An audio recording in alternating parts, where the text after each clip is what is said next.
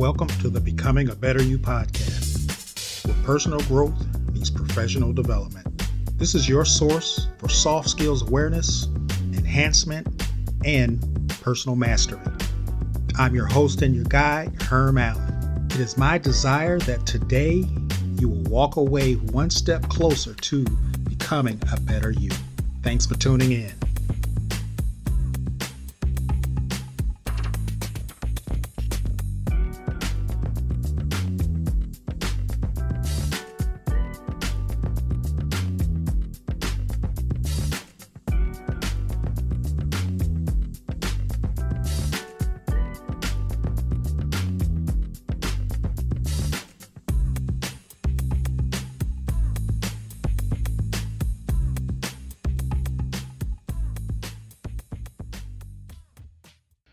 Hey, welcome back to another episode of the Becoming a Better You podcast with Herm Allen. Thank you for tuning in this week. I hope you have been getting something from the previous episodes. Something I want to put out there, and I just want to invite everyone to engage with me. I want to know how you feel about what it is that I'm talking about, if it's helpful, if you have suggestions or other ideas in addition to what I'm sharing each and every week. If you haven't listened to any of the previous episodes and this is your first episode, by all means, take a listen. I do believe you will get something out of it, and that it's something that you can use on a daily basis, or even if you want to share it with someone. So by all means, go ahead and do that. I'd appreciate it. All you have to do is just send me a message. I do have in the podcast notes below is to just send me an email to podcast@forimpactforpersonalgrowth.com. So just go down and you'll see my email address, or you'll be able to go to my website and send something on inside the contact page. All right. Today we're going to talk about how to approach conflict. And this is going to be a two-part series. In part one, I'm going to give you the first 3 of 6 ways to approach conflict. My goal for you today is that you'll have another addition to your personal growth toolbox. So let's go ahead and get started. Unless you live in a cave as a hermit, there's no way to avoid conflict with other people. Whether you're on the job, at home, at a social gathering, or even in church, yeah, I said it, you're going to encounter some form of conflict. However, even though you won't avoid conflict, there are ways to approach it when it arrives at your doorstep. So first of all, here's the first way of how to approach conflict. Distinguish facts from fiction. When we disagree with someone, we frequently get worked up over not just the incident that happened, but the judgments we made about the situation and the person, the emotions that were evoked in us, and the story we make up about what it all means. In other words, there's usually 2 sides to every story, and the truth is somewhere in between.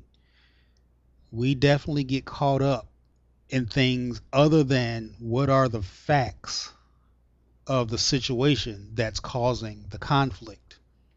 There's going to be differences of opinion. There's going to be different perspectives. There will even be different solutions. However, take ownership for your own emotions in this. Catch this. The other person didn't make you feel a particular way. They did what they did. You chose to feel the way you did. Okay? Now, again, we're going to focus on the facts here, because when you don't focus on the facts, you do get caught up in the emotion of the situation at hand.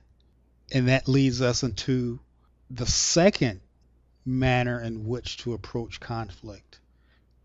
You want to distinguish motives and emotions. You know, we often assume we know what the other person was intending to do, quote, to us.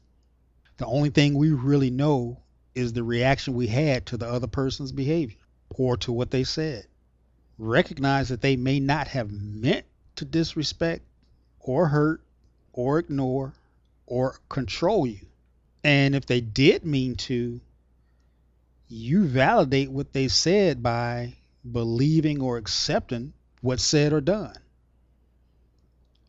If you go back to one of my earlier episodes, why words should never hurt you, what people say is either true or false. Oftentimes that causes conflict, and we get emotionally wrapped up into things other than the facts. And if the facts that they are presenting are not factual and untrue, then why is there any conflict? Address them and move on. What you also want to do is you want to seek to understand their motive or intent and check your emotional response or reaction as well. Again, understand the motive and the emotions behind what's being discussed in this conversation or in this meeting or whatever is going on that has created conflict.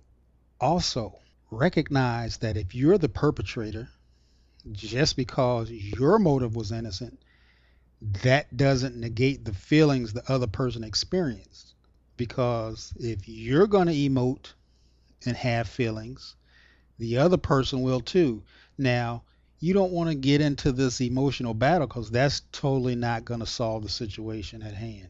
All you're going to do is both of you are going to be saying something that the other person is not even hearing or even considering. Conflict is a double-edged sword. Conflict is a double-edged sword. So the first two ways in which to approach conflict. First, distinguish the facts from fiction. Don't get worked up over, the judgments that's being made about the situation and the person. Don't get caught up in the emotions. Distinguish the motive and emotions that are involved. Seek to understand the motive or the intent and check your own emotional reaction or response as well. All right, hold on. We're going to come right back and pick up on, the third approach to conflict, and we'll get right back into it right after this message. Free your mind. Orient yourself to excellence. Create a new mindset. Use your resources. Seek significance. These are the 5 principles covered in my self-published book, Focus: 5 Essential Principles to Reach Your Goals for Students and Other Smart People. This book is not about goal setting per se, but instead takes you, the reader, on an introspective journey where reaching your goals should leave evidence that you lived a life of significance. If living a life of significance is important to you, and leaving a purposeful legacy behind is desired, then pick up your copy today. Now available on Amazon.com. All right, welcome back. Our third way to approach conflict is convert complaints to requests. How do you do that? Well, I'm glad you asked, Herm. Imagine that any complaint, yours or another's, is really a request in disguise. The next time you catch yourself complaining, stop, then ask for it. Ask for what? Your request. Because usually when we're complaining about something, there's probably something wrong and you have a request to either address it or to solve it. So really your complaint, convert it to a request. But when you make your request known to someone who has the power to grant your request. Complaining and or making requests to anyone else won't get your problem solved. Going to your buddy and complaining about something who has no authority or power to change what your request is, you're basically just causing more conflict. You're stirring things up. So that's not going to help the situation.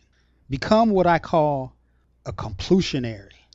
Yeah, I just made that word up. A completionary. What is a completionary? That's someone who makes a valid complaint but pairs it with a viable solution. A novel concept. You make a valid complaint, but you have a parallel viable solution to your complaint. So that's what being a completionary is. You have a complaint, but you also have a solution. Imagine if we did more of that as opposed to just being one-sided and complaining, but not being a part of the solution. If the complaint is from another person, find the request in their complaint. And together, both of you can find a viable solution. This may be new to you or it may not be new to you. Nonetheless, are you using it? Are you using it on a daily basis? From complaint to solution. So these are the first 3 ways to approach conflict. 1, distinguish fact from fiction. Get an actual, factual account of what the conflict is in the first place. 2, distinguish motives and emotions. Is the conflict intentionally or emotionally driven? And 3, convert complaints to requests. Recognize that a complaint is a request in disguise. So as you go about your week, you are most assured to encounter some form of conflict, either at home, at work, or in your social circles. Now, during that time, see if you can apply one or more of these tools I just gave you to approach the conflict which you may encounter. Next time, we will address 3 additional ways in which you can approach conflict. Don't be afraid of conflict, though.